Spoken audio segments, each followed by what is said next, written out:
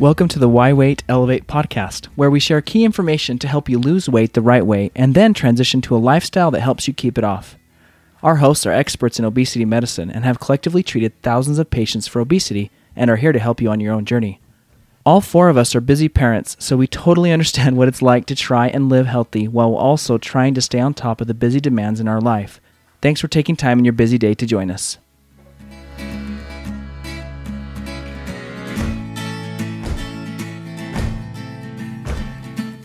As some of our hosts have medical licenses, we have a legal disclaimer to share with you. Here it is.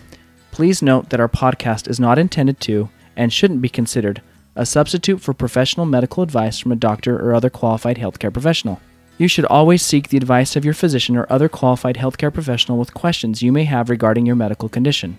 You should not rely on this podcast for medical diagnosis or treatment, and you should never disregard professional medical advice or delay in seeking it because of our content.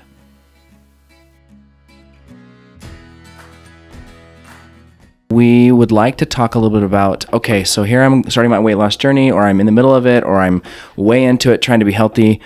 At what point is it okay for me to do this solo? Like figuring this out myself, going to YouTube videos, listening to this amazing podcast that we produce, versus when should I start working with a healthcare practitioner?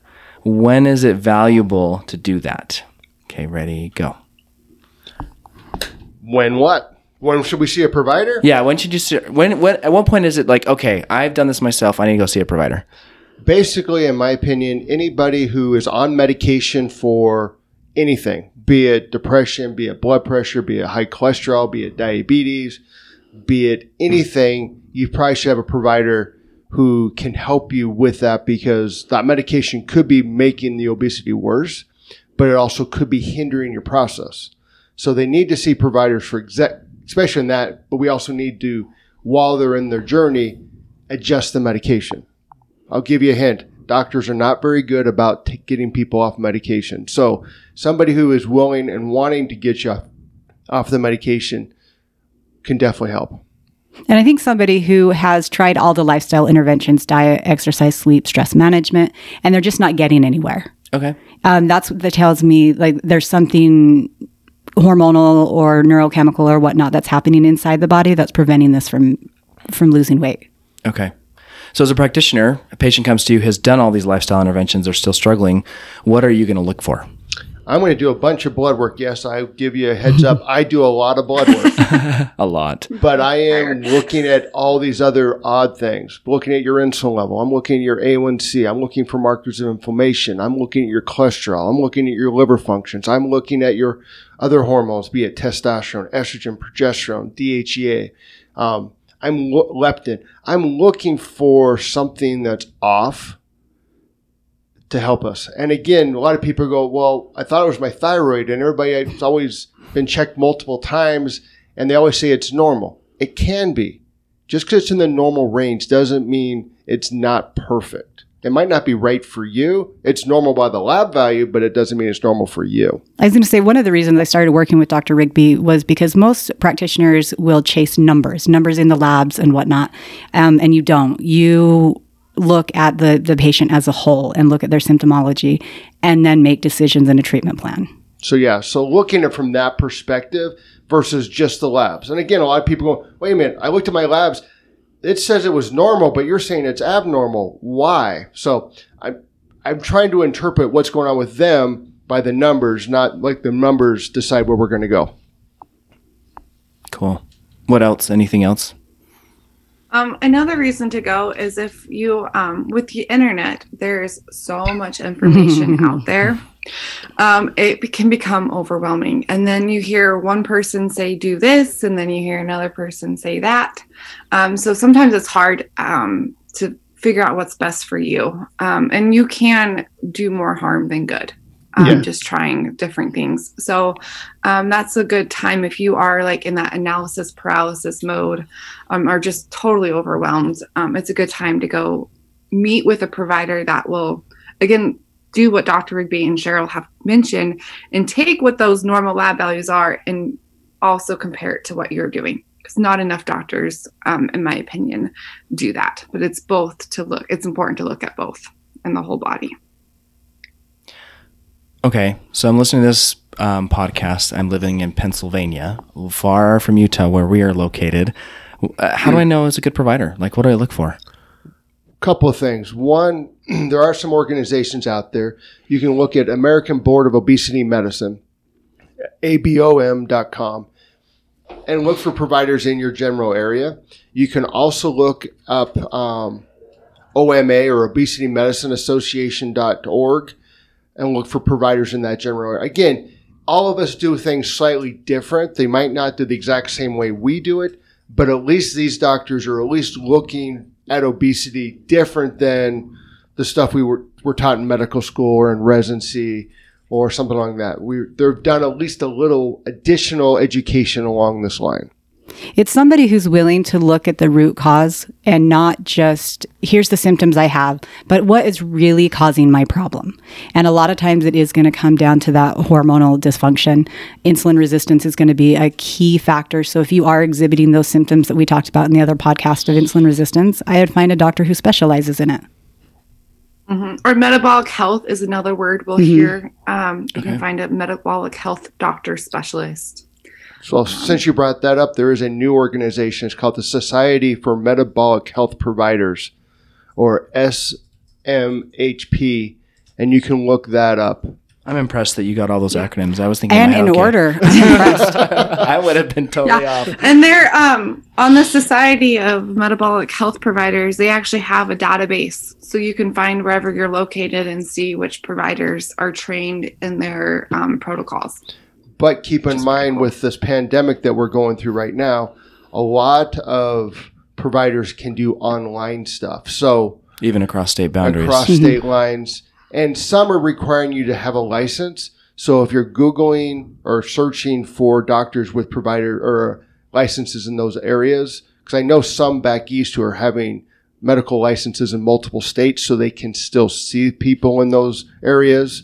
So some states are regulating and some aren't. I know a provider down in Arizona that he'd love to do more, but he has to see him in the office first if it's outside the state before he can establish care. So look at your state, but kind of get online, and you can always reach out to the provider and see if they will see you over telehealth or telemedicine, whatever they want to call it. And if they'll do it, great. If not, maybe they have an idea of somebody else in those societies that can reach you in that particular area of the United States or the world. Okay. Anything else? And on the topic of, should I do this solo versus working with a provider? I think if you're wanting to use medication to assist with weight loss, then you need to come and see a provider. Okay. And I would even plug in any over-the-counter medications. I would be very leery. There's like hydroxycut and stimulants that promote that they're all natural, but they can be just different herbs. Oils, I've heard too. Mm-hmm. Yeah, they can be just as dangerous for the body. Yeah. Okay. So provider. If you've tried it, you're not seeing the benefits you want. Again, you might want more than what your body can actually do, and that's where a provider can come in and go, well, that's taking us outside of its healthy range, so maybe we shouldn't try to go to there. So anything that you've trying to do and you're not seeing the benefits or you're struggling, come see a provider. I like to see you can be skinny and unhealthy inside your body. Oh, yeah. So when you see a provider, they can run the tests, the blood tests, other tests to see what's going on actually inside your body and see how healthy you are. So it could not, you might be like not on any medications, but to see if your lifestyle changes are helping, that is another great time to see a provider so that they can run the tests to see what's going on inside and help optimize your health. If you've ever heard the term TOFI, thin on the outside, fat on the inside. Okay. That's how it's a real thing. Yes, it is. Or skinny fat, other people will call. Who they're quote unquote obese or overweight, but their body's actually in pretty good health. Yeah.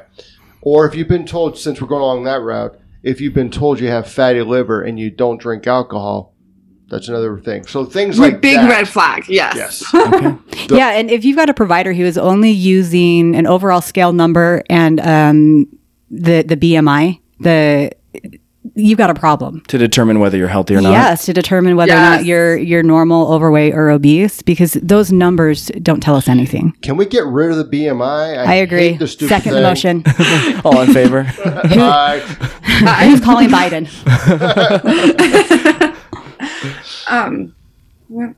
I lost my train of thought. I was going to say let's see if we can get the train back on. Come on. the BMI. The reason it's not effective is because it was used like 50 years ago. It's so archaic, and it uses a small. Wait! You're calling us old people archaic? Oh, I heard that. What? You can edit that. I'm saying the system itself is archaic. Okay. Yes. And it's taking just your height, your weight, making a calculation, and boom, there's your number. It doesn't take into factor your health markers, your metabolic health, or anything like that. Or where the fat's located. Right. Yeah. It's way more dangerous to have fat that builds around your gut and your stomach. That fat likes to kind of cling onto all of your organs and causes problems like fatty liver and cardiovascular disease. And she's not talking your Love handles? love handles or muffin top. That's not the dangerous fat. No. Inside stuff. It's the inside that really you need a bioimpedance scale or DEXA scan or some other form to measure. Cool. Because you can be normal weight, normal BMI, everything, but still have obesity because your fat to lean muscle ratio is off. Yeah. Yep. And that can cause long-term health problems. So really all I'm hearing is get rid of the scale. Yes. Yes. Okay. Yeah. Thank And you see it provide- thank you yeah. for our podcast. And see it I provide. second that one. So we'll reference those organizations that we talked about so people can go on there and they can look up some providers and see if there's anybody local to them that would be helpful for them. Thank you, everybody, and have a good day. Thanks. Thanks for joining us on the Why Weight Elevate podcast. We want to hear what you think about this episode and encourage you to continue the discussion in our Facebook group. The name of the group is Community of People Elevating Their Mind and Body to Lose Weight. Or you can search for our Facebook page, Why Weight Elevate, and our group is linked on that page. Also, if you found this episode to be helpful, can you share it with your friends that you think would appreciate listening to it? And if you found our podcast to be helpful, we would love it if you could leave us a review. It really helps others hear about this podcast, and we really want to help as many people as we can. Thank you.